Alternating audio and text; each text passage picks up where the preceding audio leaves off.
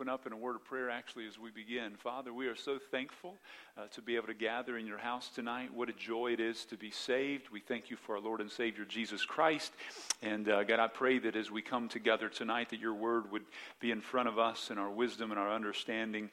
Bless our time together. We ask it in Jesus' name. Amen. We are glad to have you with us tonight. I want to welcome you to Lighthouse. It's been a while since I've been here on a Wednesday to preach. Sunday, I was so glad to be able to preach here.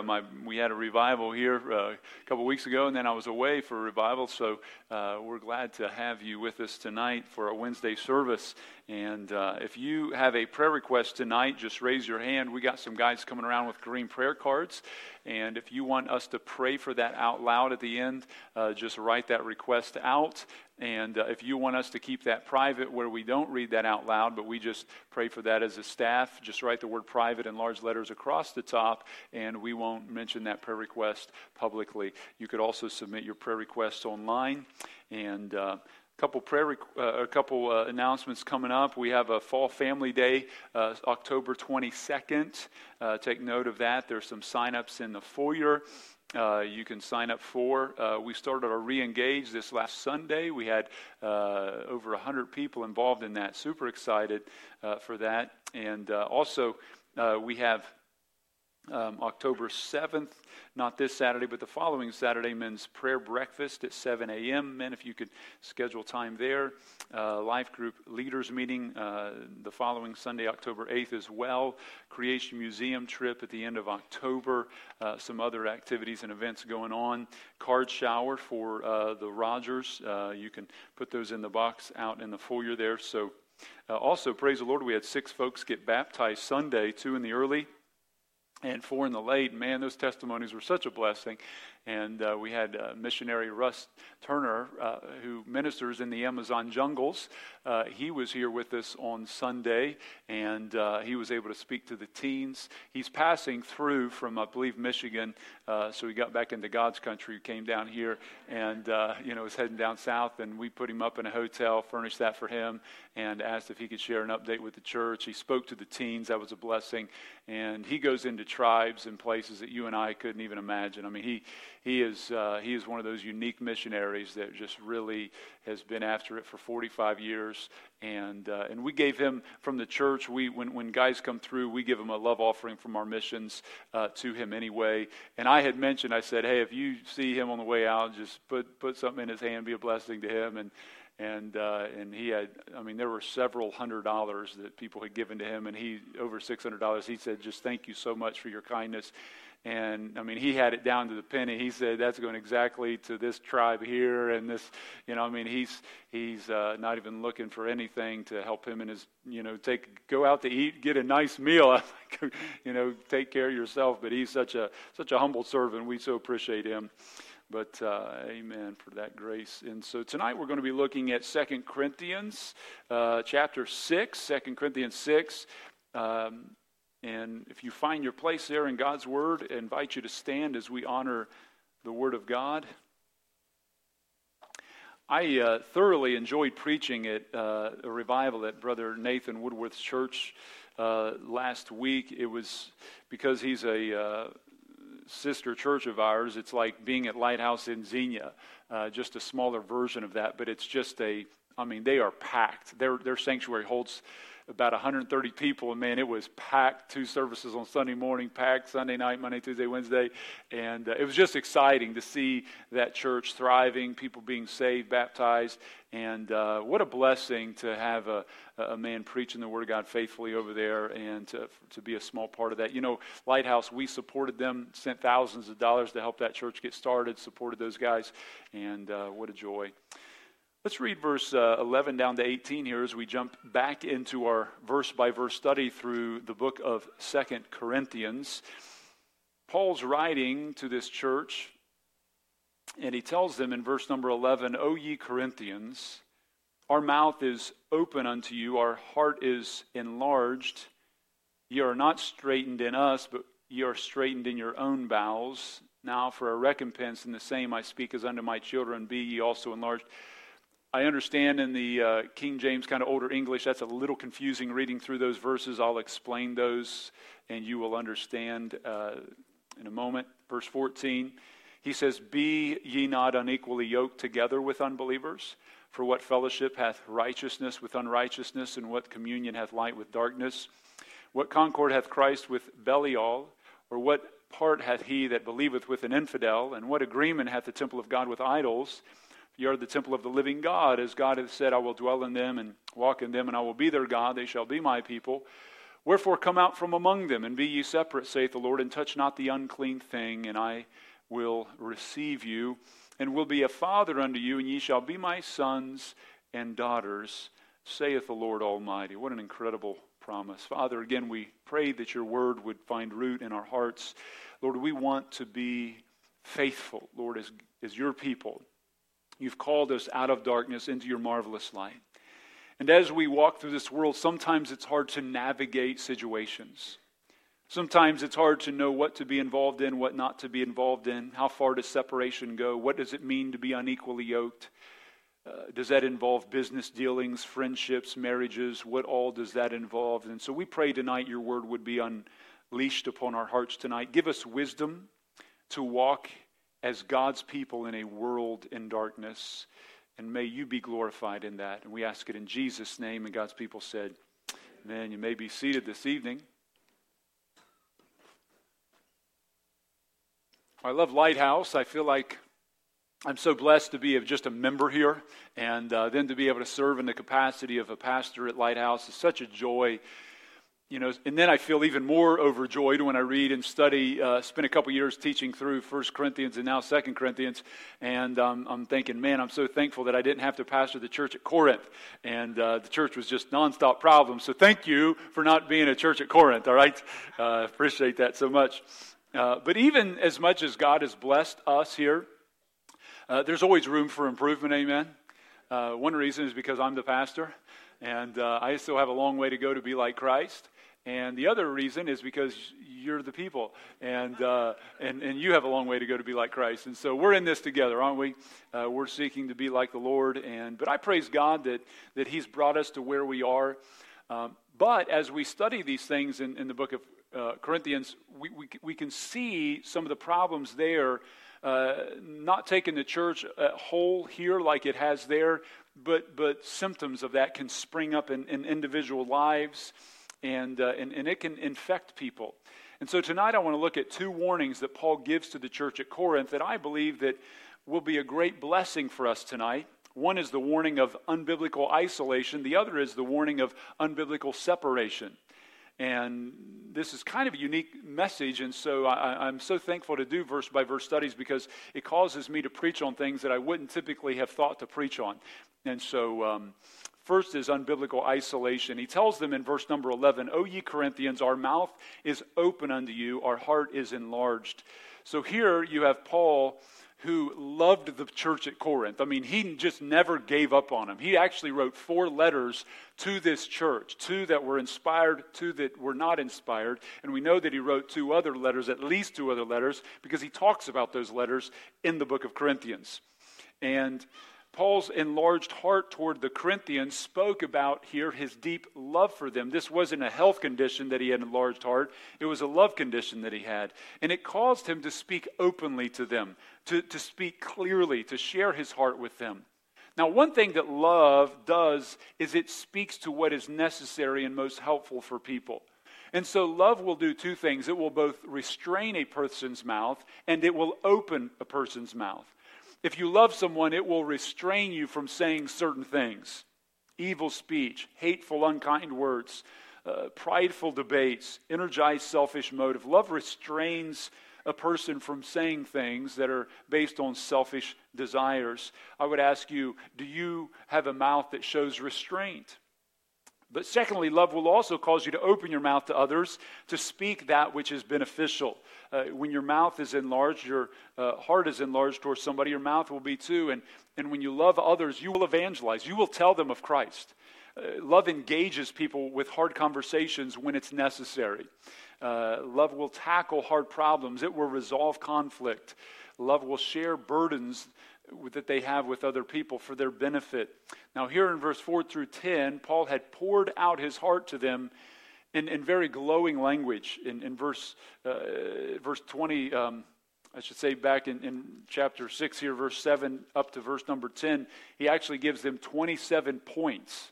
And we actually covered all 27 characteristics last time, which if you weren't here, that was a slight miracle. But he gave them 9 negative elements that must be endured to be a faithful minister. He talked about 9 positive attributes, and then he gave 9 paradoxes. They weren't just thoughts thrown together, but in verse 7 through 10, he just really lays out some of those thoughts very clearly. But the point being, he poured his heart out to them. Like he made himself vulnerable. He exposed his heart to them. He opened his mouth to them. He shared with them what was going on in his life. And when you have an open heart towards somebody, you're open to share your ups and downs, your victories, your defeats, your blessings, your problems. Paul poured all of these things out to the Corinthians. He shared his life with them. And to be open to someone, listen, is to be loving to them. On the other hand, to be closed off to someone is to show a lack of love. To isolate, to be distant, and to close down is a loveless quality. But the Corinthians did not reciprocate Paul's love back, as they should have. They questioned him. They allowed evil speech against them. They tolerated false teachers and slandering Paul. They doubted Paul's love for them. They didn't show Paul the love that Paul showed back to them. 2 Corinthians 12:15, he says, I will very gladly spend and be spent for you. He says, though the more abundantly I love you, the less I be loved. I'm pouring love out to you, but you're not bringing it back to me. Have you ever had that happen in your life where you went out of your way to do something for someone and it's like they just didn't reciprocate love back? Or sometimes parents feel that with their kids. Ouch. Yeah. Amen. That can happen with parents. That can happen sometimes, parents to kids. It can go in a lot of relationships, friendship relationships. It can happen inside of churches. It can happen with neighbors and all of these things. And so Paul tells them in verse 12, the problem of their lack of love that they did not express to Paul was not due to Paul, but it was due to their own heart condition. He says in verse 12, ye are not straitened in us, but ye are straitened in your own bowels. Now let me explain a couple of these words. The word straitened there means restricted. It comes from the root word phlebo, which means like straight, narrow place, like to be strained in your spirit. Like you're not strained, your spirit is not narrow and restricted. And then he says, and you're not straitened or narrow and restricted in your love, in other words, but you are straitened in your own bowels. The word bowels there is an interesting word because when we think of bowels, we think of something very different than what they did. You know, if you start talking about your bowels, somebody's like, you need to change the conversation, you know. But back then, the bowels, which it is a Greek word that means like your inner, just really your inner area there, your bowels area, but the word we would use would be the heart. So, but you don't feel those feelings in your chest cavity, right? If you do that, you're at the hospital. You know, you take me there, I feel some crazy feelings in my heart. But when we talk about that, when you get nervous, it's in your stomach, isn't it? When you get fluttered and all those feelings, they come from inside of your gut, and you would wrench it in your stomach. And so that's the word they use. The heart, when the Bible talks about the heart, it's talking about the intellect, the cognitive, the knowledge capacity. But when it talks about the bowel, it's like, you know, their heart. So I could look at my wife and say, baby, I love you with all of my bowels. I mean, I don't know how many feet there are, but they're all yours, you know. Yes, ma'am. She is not impressed. She is not impressed. Yes. You have moved my bowels, baby. You are something else. But Paul is saying, that's too far. I'm sorry. Now you know what kind of husband I am. I like to tease with my wife. But Paul is saying any restriction and narrowness in your love, he said, is not based on Paul or on us. We have loved you openly. We've loved you fully and clearly. The restraint is from your own heart. You have chosen not to do this. You know, sometimes people can blame other people for their lack of love, but true biblical love is not based on the goodness of the receiver. It's based on the goodness of God. We love people not because they're good enough. We love people because Christ is good enough. And so God's love for us and mankind was never based on our worthiness. right? I mean, God didn't look at us and say, you know what, you guys are so wonderful, I think I'll love you. You know, the Bible tells us in Romans 5:8, right? While we were yet sinners, Christ died for us, and that's how he proved his love to us. Hosea 14:4 says, I will love them freely, God said of Israel. So he loves us in a free manner in which we are also to do that to the world. Now, love needs to respond. There needs to be a response. In verse 13, he highlights this. He says, now for a recompense in the same, I speak as unto my children, be ye also enlarged. He's simply saying, show me the same love that I've shown you. Paul speaks as a spiritual father to his children in the faith. And just as a parent shows sacrificial love to their children, and which can often be taken for granted by children, Paul says to reciprocate that love back to them. And have you ever been hurt by a child that can be cold to you, show you a lack of love, especially when you've gone out of your way to love them sacrificially? And that's what Paul was dealing with as a spiritual father here to the Corinthians, and they had wounded him, and he felt that. He is not asking them to give to him something financially. He's saying, I just want your love. And so to love others, this is important to understand. It is a selfless act. It is to value others to the point of making oneself vulnerable. And that is why those who do not open up to others show a lack of love. And I think this has become somewhat of a pandemic in our culture. I think what has happened is we have a culture that many people have been hurt by people in life. They don't always understand this psychologically, spiritually, emotionally.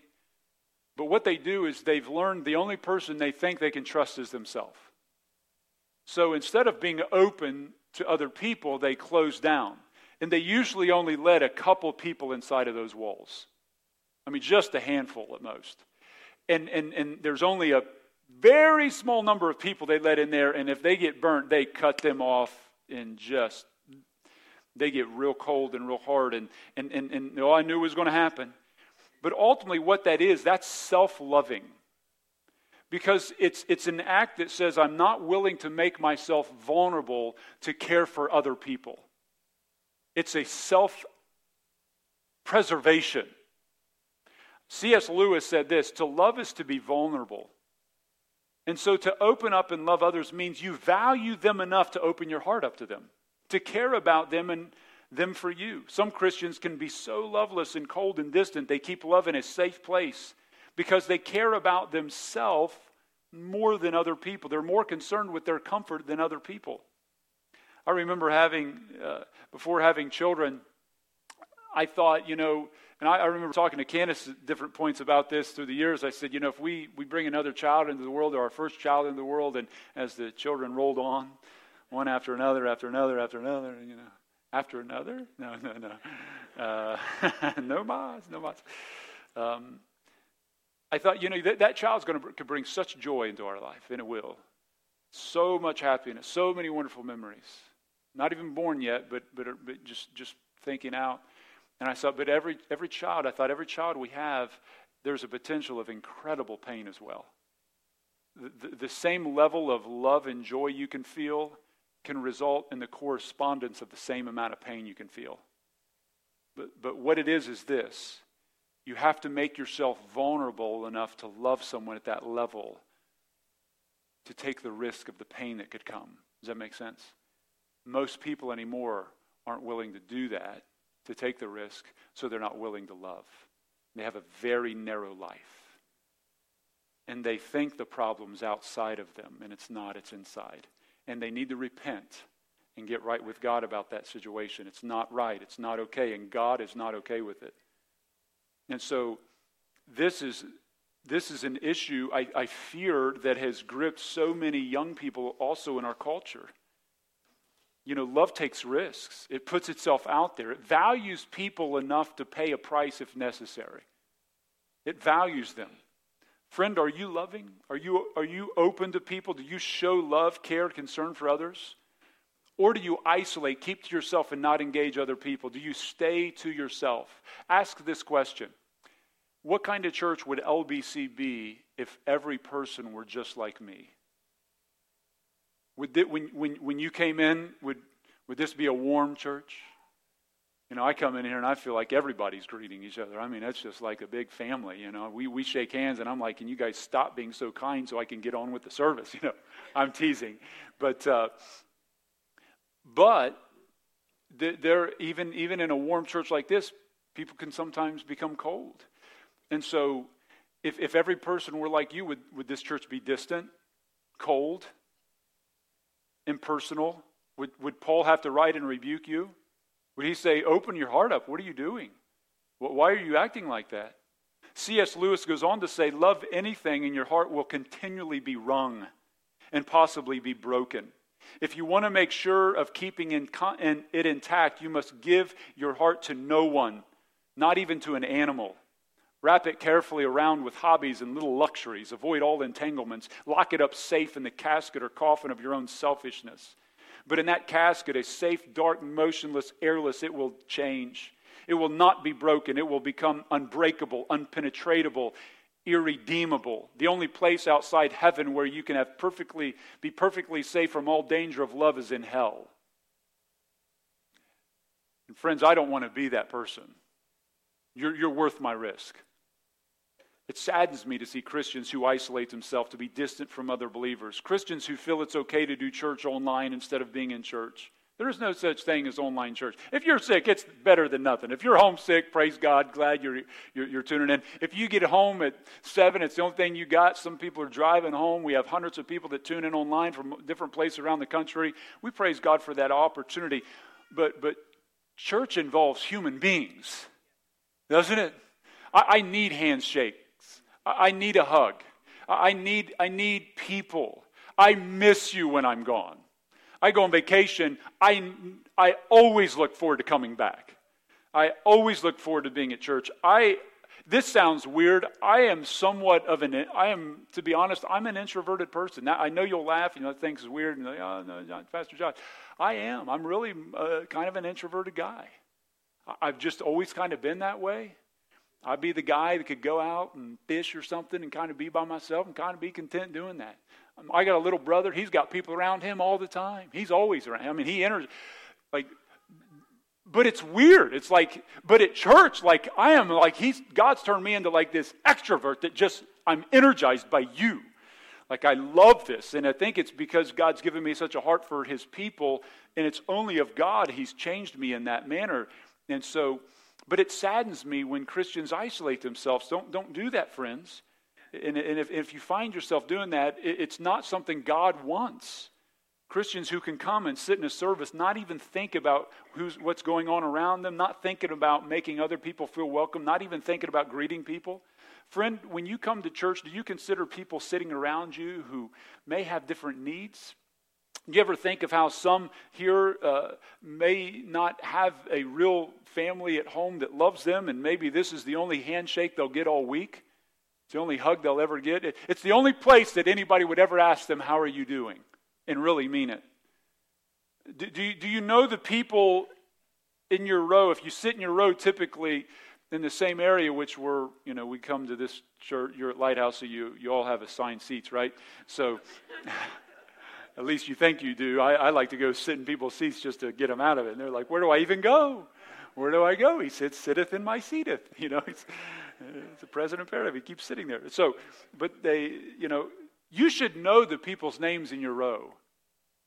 And if you can sit in the same seat for month after month after month and not know the people's name in your row, the question is, why wouldn't you care enough to at least find out those people's names?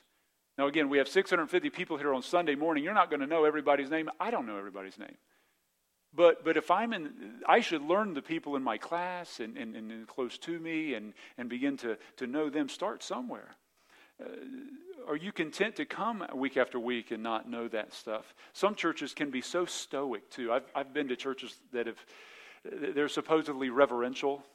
There's kind of this sound going in the background. It's like, it's like some Latin prayers going on somewhere. I don't know what's, they're just this orthodoxy. It's cold.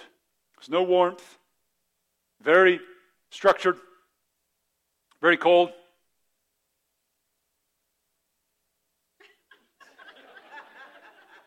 They won't even amen anything. Laughter is unacceptable. No clapping of hands. That is godless behavior. You know, the Bible talks about lifting holy hands and making a joyful noise and all of that, but not there. You know, this is what Judaism turned into. It was a cold orthodoxy. This is what happened during just the cold orthodoxy that took over the much of Christendom for hundreds and hundreds of years. And you see that spirit even among the disciples when they were bringing children to Jesus. Matthew 19:13, then were brought unto him little children that he should put his hands on them and pray, and the disciples rebuked them. I'm sure two of them were singing a song in the background, you know, and bring those little kids away, you know, forbid them. And Jesus, look how he responds in verse 4. He said, suffer, that means allow little children to, and forbid them not to come unto me, for of such is the kingdom of heaven. And he laid his hands on them and departed thence. What is that? That means that Jesus was approachable. God in flesh was approachable. And he opened his life up. He was vulnerable. He did life with them, and he held their children. He blessed them. He cared. Jesus is not cold. He's not the God of the agnostic. He's not distant. And if God's not distant, let us not be like him. A couple years ago, I had someone at church who came from that kind of a church. And we were shaking hands one day, and I said, hey, how you doing? And he's like, you know, and this is what they said, you know, I really don't like this part of service when you have us shake hands. And I was like, do you not like welcoming people? I mean, do you not like, is it uncomfortable to talk to other Christians at church and tell them you're glad they're here? Is that the part you don't like? Is it uncomfortable to care enough to get away from your assigned seat and share life with somebody else? You must not care enough about the people, right? So are you so concerned with yourself you would rather not know anyone else but your little close circle, is that right? Heaven's got something coming for you, friend. Because you're not going to have a little corner where you can isolate yourself from, not shake anybody's hand, not greet anybody. People like that just don't last here. They just don't last. It's too uncomfortable. People are too friendly, like somebody hug me, you know. It's like.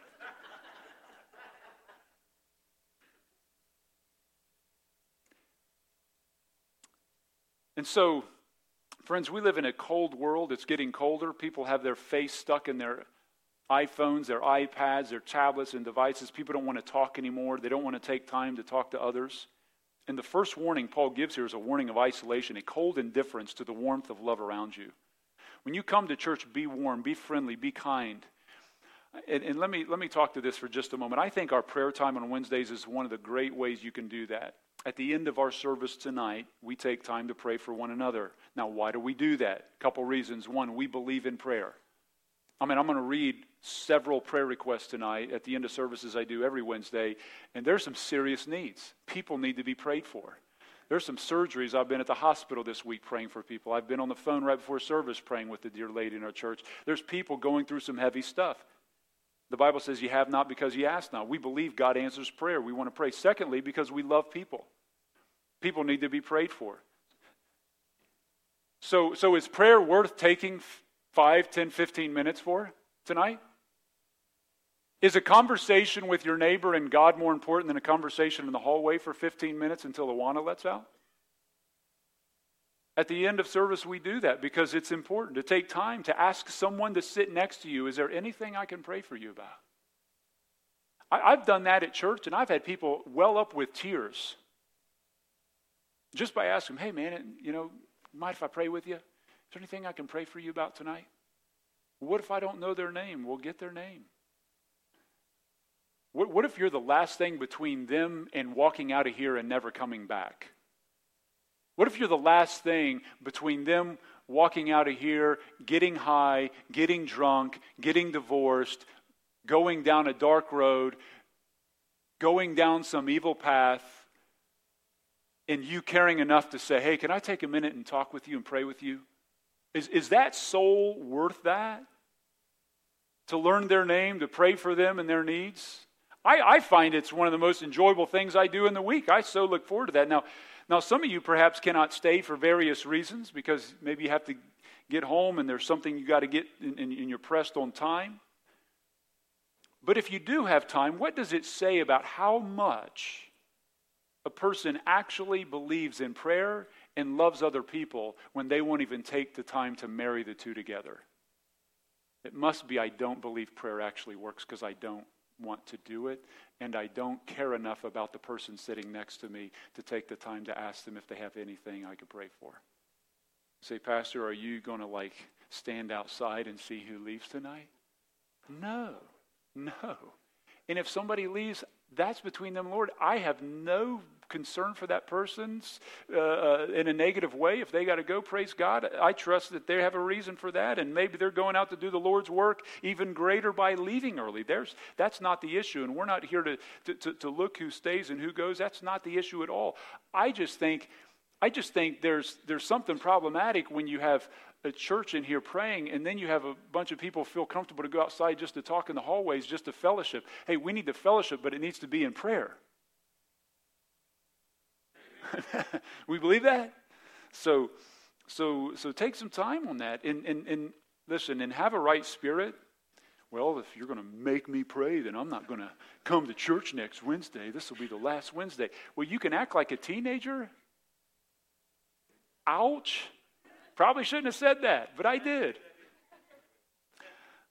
I'm going to shoot it straight. You came to Lighthouse, you know what you're going to get, right? Preacher going to tell you like it is. What do you think God's going to say? What do you think the Lord's going to say one day? I've had people say some of the most immature things to me. People say, well, I don't feel comfortable to pray with others. When did Christianity become a comfortable thing? If it was about comfort, I resign pastoring Lighthouse tonight. I resign. This will be the last sermon I ever preach here, if it was about comfort. But if it's about love, I will preach until the day I die. I will never quit because you're worth it. I will continue on. So when you love others, value them enough to be made uncomfortable. That's what Paul's dealing with here. He's like, we've opened our mouth. We've loved you. Why are you keeping love from us? Why are you just so isolated and reserved and pulling back? And that was happening there. That's the first obstacle that can hinder a ministry's health, and it can be so devastating. It's so devastating. The second is a warning of unbiblical association. It's like two opposites. Look at verse 14. So if isolation is the first problem, wrong association is the second one. He says in verse 14, be ye not unequally yoked together with unbelievers. So what is a yoke? Since we're all farmers, obviously makes sense. So a yoke is a wooden device placed on a pair of oxen. It was fitted like a collar around them, like the old Charles Ingalls days. Who remembers the name Charles Ingalls? Raise your hand if you don't know the name Charles Ingalls. I'm curious. Oh, Carl. Everybody, somebody get this man a Little House on the Prairie DVD, all right? Come on now. It's ridiculous. Ridiculous. Can't even make the illustration. I can't even, you better scoot up here a little bit closer to the altar. Stop the service in mid-path here. So a yoke is something that a farmer would do. They would put it on a pair of oxen, 2 oxen, and you would want 2 oxen that were compatible. You wouldn't want a young ox and an old ox because one would be strong and one would be weak.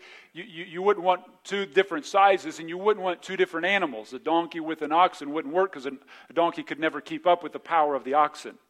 You need 2 compatible animals. Now, what a yoke did was basically it made a pair work as one. What was 2 behaves as one. They're united together. And he says here, so be not unequally yoked together with unbelievers. Don't yoke yourself to unbelievers. Now, I'm going to talk here in just a little bit about what a yoke is and how that applies spiritually, but let me explain what he says in some of these verses first. So he says, be not unequally yoked together with unbelievers. And then he says, here's reasons why. For what fellowship hath righteousness with unrighteousness? Now, I think it's interesting that the way Paul teaches is with questions. And this is second level teaching.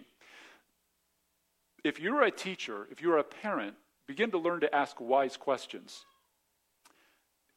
Statements condemn, questions convict. Learn to ask wise questions to really everybody in your life, because you don't want to always do the thinking for people. I do this in my preaching all the time. I ask questions throughout the sermon very intentionally, because I want you to think about what you've heard. And there'll be times in the sermon where I'll ask a question, and that's when you feel that penetration, like of that thought, like now I got to take this personally, like how am I going to deal with this? So Paul says, he asks 5 questions here.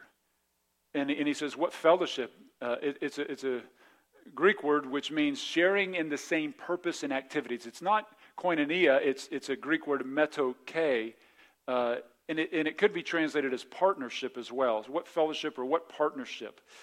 And he uses the word righteousness. Righteousness just means that which is right with God. Unrighteousness speaks of not living right with God. So Paul is asking, how can you have fellowship? How can you share in the same purpose and activities with one whose life is not built on the same standards that your life is built upon? A Christian is concerned about living a life that's right with God. An unbeliever is concerned about living a life to please themselves. One is a hedonist and one is a worshiper of God. How can you walk in unity with those that are walking in the opposite direction? Amos 3:3 says, can 2 walk together except they be agreed? 2 Corinthians goes on to say in verse 14, and what communion hath light with darkness? You know, darkness and light are complete opposites. You actually define darkness by saying it's the absence of light and vice versa. And so the word communion there is the well-known Greek word koinonia. It means sharing together, having in common.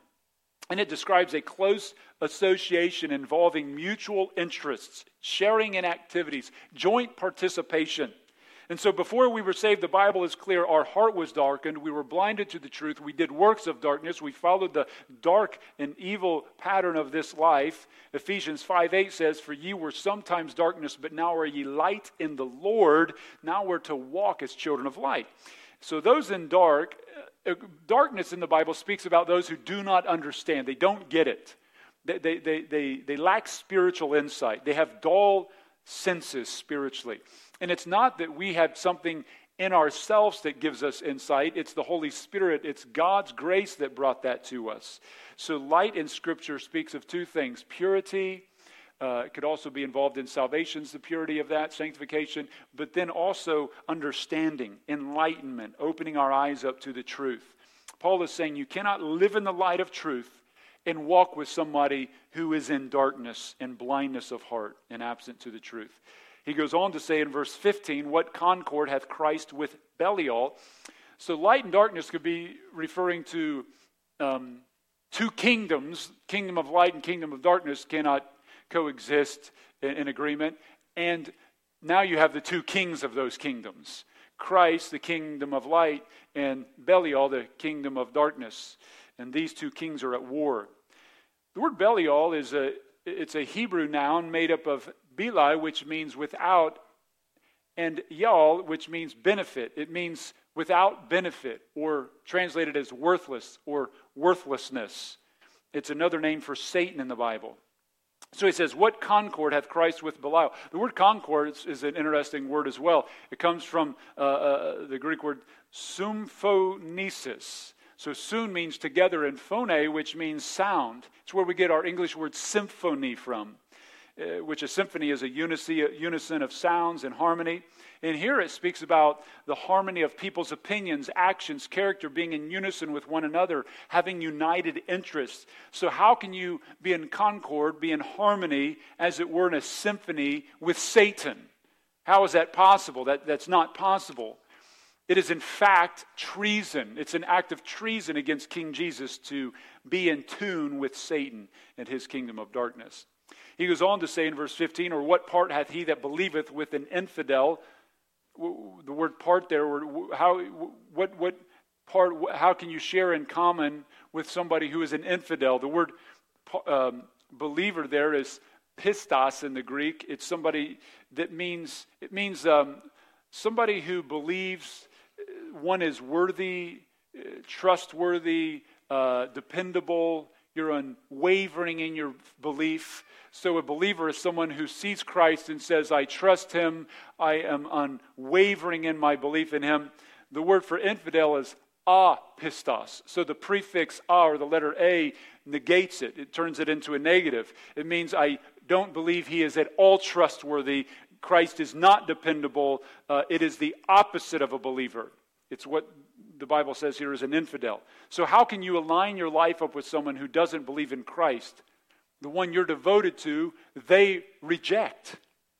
Verse 16, he goes on and says, what agreement hath the temple of God with idols? For ye are the temple of the living God. As God said, I will dwell in them and walk in them. I will be their God.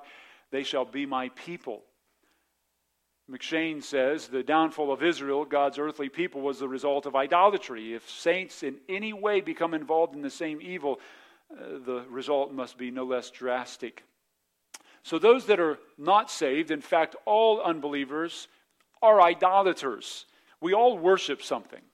We're created to worship. We respond to greatness. We worship sin, self, stuff, or the Son of God. And Paul says, what agreement can God's temple have with idols? And notice how incredible the passage is. The temple of God is not some building. The temple is the believer himself. He says, you're the temple of the living God. Have you thought today that God dwells in you? And he walks in you? Says he walks in you. And notice how incredibly personal God makes this. He said, I will be their God, and they shall be my people. That is a quotation out of Leviticus 26:12.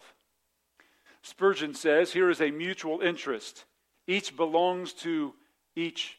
God is the portion of his people, and the chosen people are the portion of their God. The saints find in God their chief possession, and he reckons them as his peculiar treasure. And I can tell you who gets the better end of that deal. We do, right? And what is the answer to these questions? How is this to be answered after Paul lays out 5 questions? It's so rhetorical.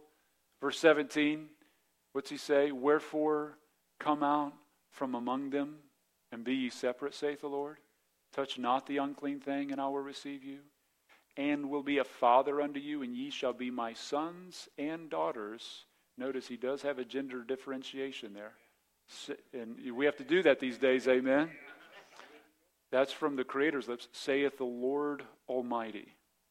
Now, what's interesting is this, between verse 16 and 18, Paul combines portions of Old Testament texts from Leviticus 26, Exodus 29, Isaiah 42, Ezekiel 20, and 2 Samuel 7. Now, we're King James guys. I love reading the King James, but I do like how in the New American they capitalize anytime you translate or anytime you have an Old Testament passage that's quoted in the New Testament, it capitalizes it. So if you ever compare other translations, you can do that and see what Old Testament texts, it's one of the only versions that do that. But he says, so these are passages that are highlighted in those 3 verses. He brings that together, and that just lets you see Paul's understanding of the Old Testament. So he says, come out from among them, be ye separate, saith the Lord.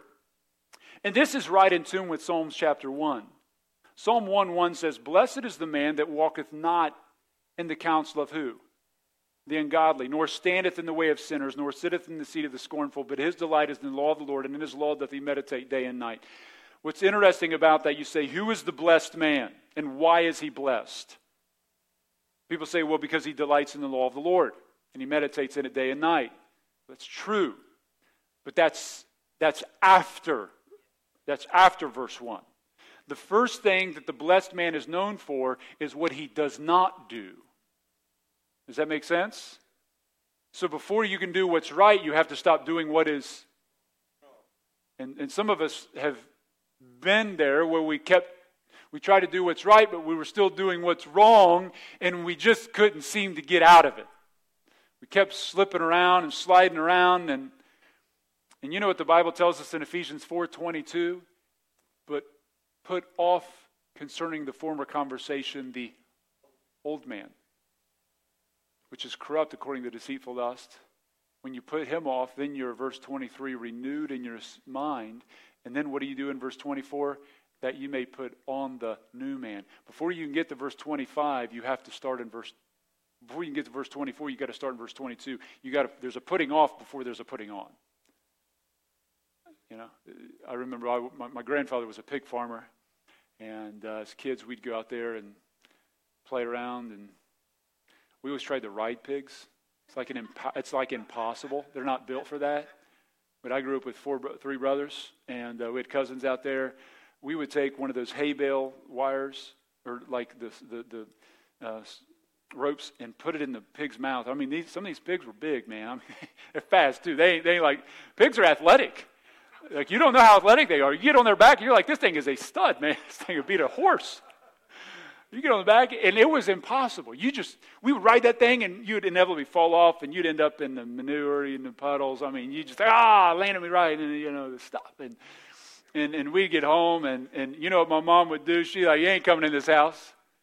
Oh, come on, Mom. We'd take it around back. We're in the city. We're down to you're stripping down, boy.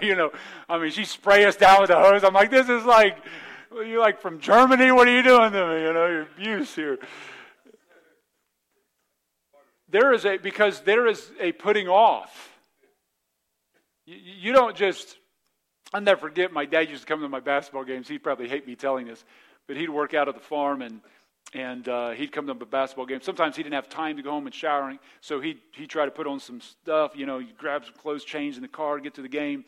And I remember being in like elementary and junior high, and he said, man, he's like, this little preppy lady just kept saying, like, man, what's that smell? What's that smell? It's like, would you be quiet?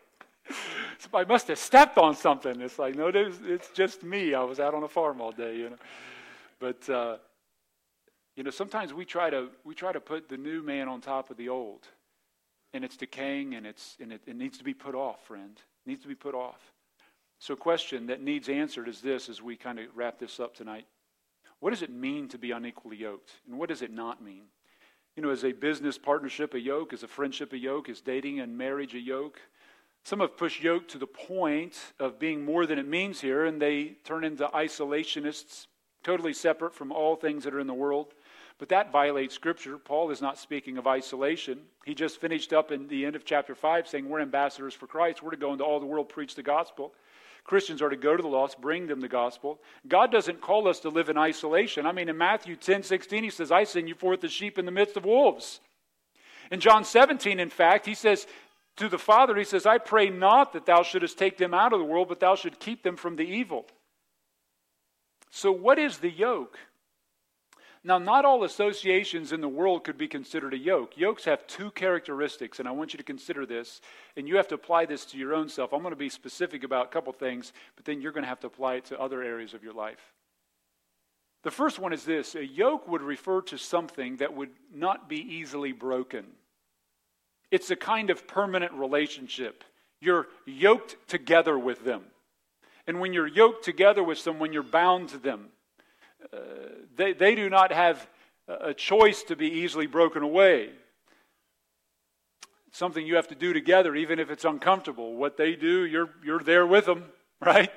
If you're yoked, if two oxen's like, one oxen's like, I'm not plowing, the other one's like, I am plowing, well, you're going to have some pain and problem because you're hooked up together. That is why the church always applies this passage to marriage. Marriage is a kind of yoking two lives together. And it's not easily broken. In fact, Paul says in Romans 7 and 1 Corinthians 7, the husband and wife are bound together by the law. Paul always warned not to marry an unbeliever. In 1 Corinthians 7:39, he says, only to marry in the Lord. People say, but I love them, I can change them. The Bible doesn't teach missionary dating. I was a youth pastor. Kids are like, but I'll win her over. The following is a prayer Ray Stedman shares from a girl's diary she had written on her wedding day. She writes, Dear God, I can hardly believe this is my wedding day. I know I haven't been able to spend much time with you lately with all the... This is an actual entry. Lately with all the rush of getting ready for today, and I'm sorry. I guess, too, I feel a little guilty when I try to pray about all this since Larry still isn't a Christian. But, oh, Father, I love him so much. What else can I do? I just couldn't give him up. Oh, you must save him some way, somehow. You know how much I have prayed for him and the way we've discussed the gospel together. I've tried not to appear too religious, I know, but that's because I didn't want to scare him off. Yet he isn't antagonistic, and I don't understand why he hasn't responded.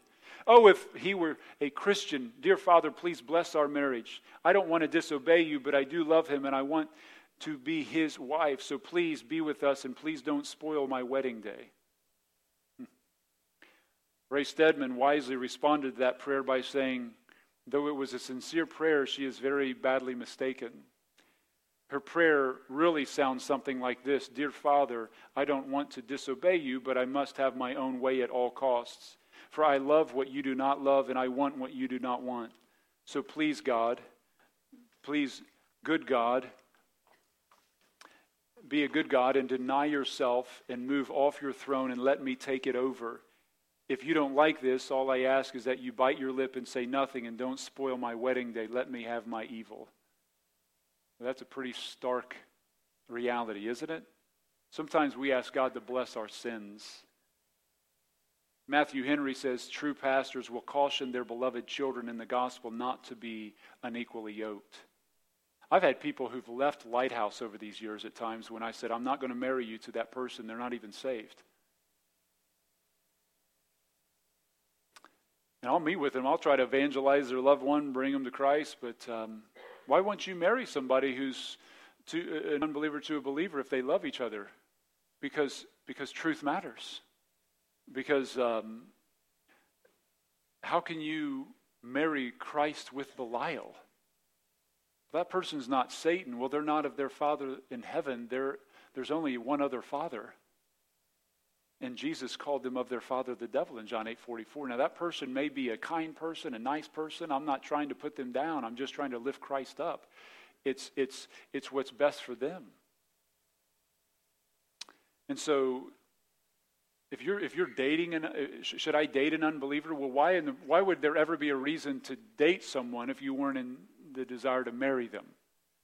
But if I don't date them, I don't know if they'll ever get the gospel. So it takes you disobeying these commands for them to get saved. So is disobedience better than praying and trusting God as a sovereign God who can work all things together and bring salvation to souls? He doesn't need us to try to twist things around. Also, I think this can apply in businesses. I would never do a business venture with an unbeliever. I would never do that because you are yoked with them. And that's not easily broken, is it? There's people in our church who've done that and they've regretted it, and those things have caused great heartache and suffering. The second mark of a yoke is it's not only is it hard to get out of, but it also constrains you. You're kept from acting independent of them. You must comply with them whether you want to or not. You know, Jesus is to be the Lord of our life. We're bound to Him. And some people can have relationships in their life that it may not be marriage, but it could be a friendship. And if you have a friendship that is so controlling over you that you can't be yourself, you can't be a Christian, you can't speak about the things of God, you bridle your mouth from what you would say as a Christian of Christ and of His Word and of truth because you don't want to make them uncomfortable. You don't want to, and you keep having to restrain yourself, constraining you, then I can tell you that is an unhealthy yoked situation.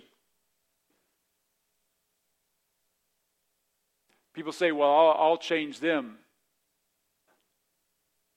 I like what Mark Dehan said in Our Daily Bread. He said, the Brule River, which is on the border between Michigan and Wisconsin, flows for miles with clear sparkling water. It's inhabited by an abundant population of speckled rainbow and brown trout. At one point, the Iron River, muddy and thick with sediment of ore and clay, merged with the Brule River. Where these two rivers join, the clear water of the Brule flows alongside the muddy waters of the Iron for a short distance. But soon the waters are mixed into one stream. Now consider what happens. The clear waters of the Brule do not cleanse the waters of the Iron, but vice versa. The muddy water of the Iron pollutes the whole stream. Friend, that is exactly what happens to the Christian. And you know what the problem is in churches today? Christendom in the evangelical world, by and large, have thought they can reach the world by being more like the world. The pure, unadulterated Word of God and Christ-exalting services focused on Him and His truth and His Word are lessened because they don't want to make the unbeliever feel uncomfortable. When you start worrying about unbelievers in your church how they feel more than the one who sits on the throne in heaven, there is going to be a downfall of that church. It is a matter of time. Because ultimately what you're saying is, I worship them more than Christ. I care more of how they feel than what Christ feels. I can tell you, separation, again, does not mean isolation. The world needs the gospel. We go to the gospel. We bring Christ to the world. But the church is not designed for unbelievers. This is the gathering of the saved. We leave to evangelize. We gather to worship. Does that make sense? That's why I don't preach John 3:16 every Sunday. We give gospel invitations. People get saved many of the Sundays here. But our focus is to edify and build up the body so the body can go and be a light into the world. We don't want a church a mile wide and an inch deep. We need to know the truth so we can live the truth, especially in the dark days that we live. And the Word of God can do that. So we are, friends, to be in the world, but we're not to be of the world. So 2 vital warnings Paul gives us. Do not isolate yourself. Open your heart up. Open your mouth. Love people. And do not associate and yoke yourself to an unbelieving world. There is a danger both in isolation and there is a danger in association. And we need God's wisdom to navigate those things. Amen.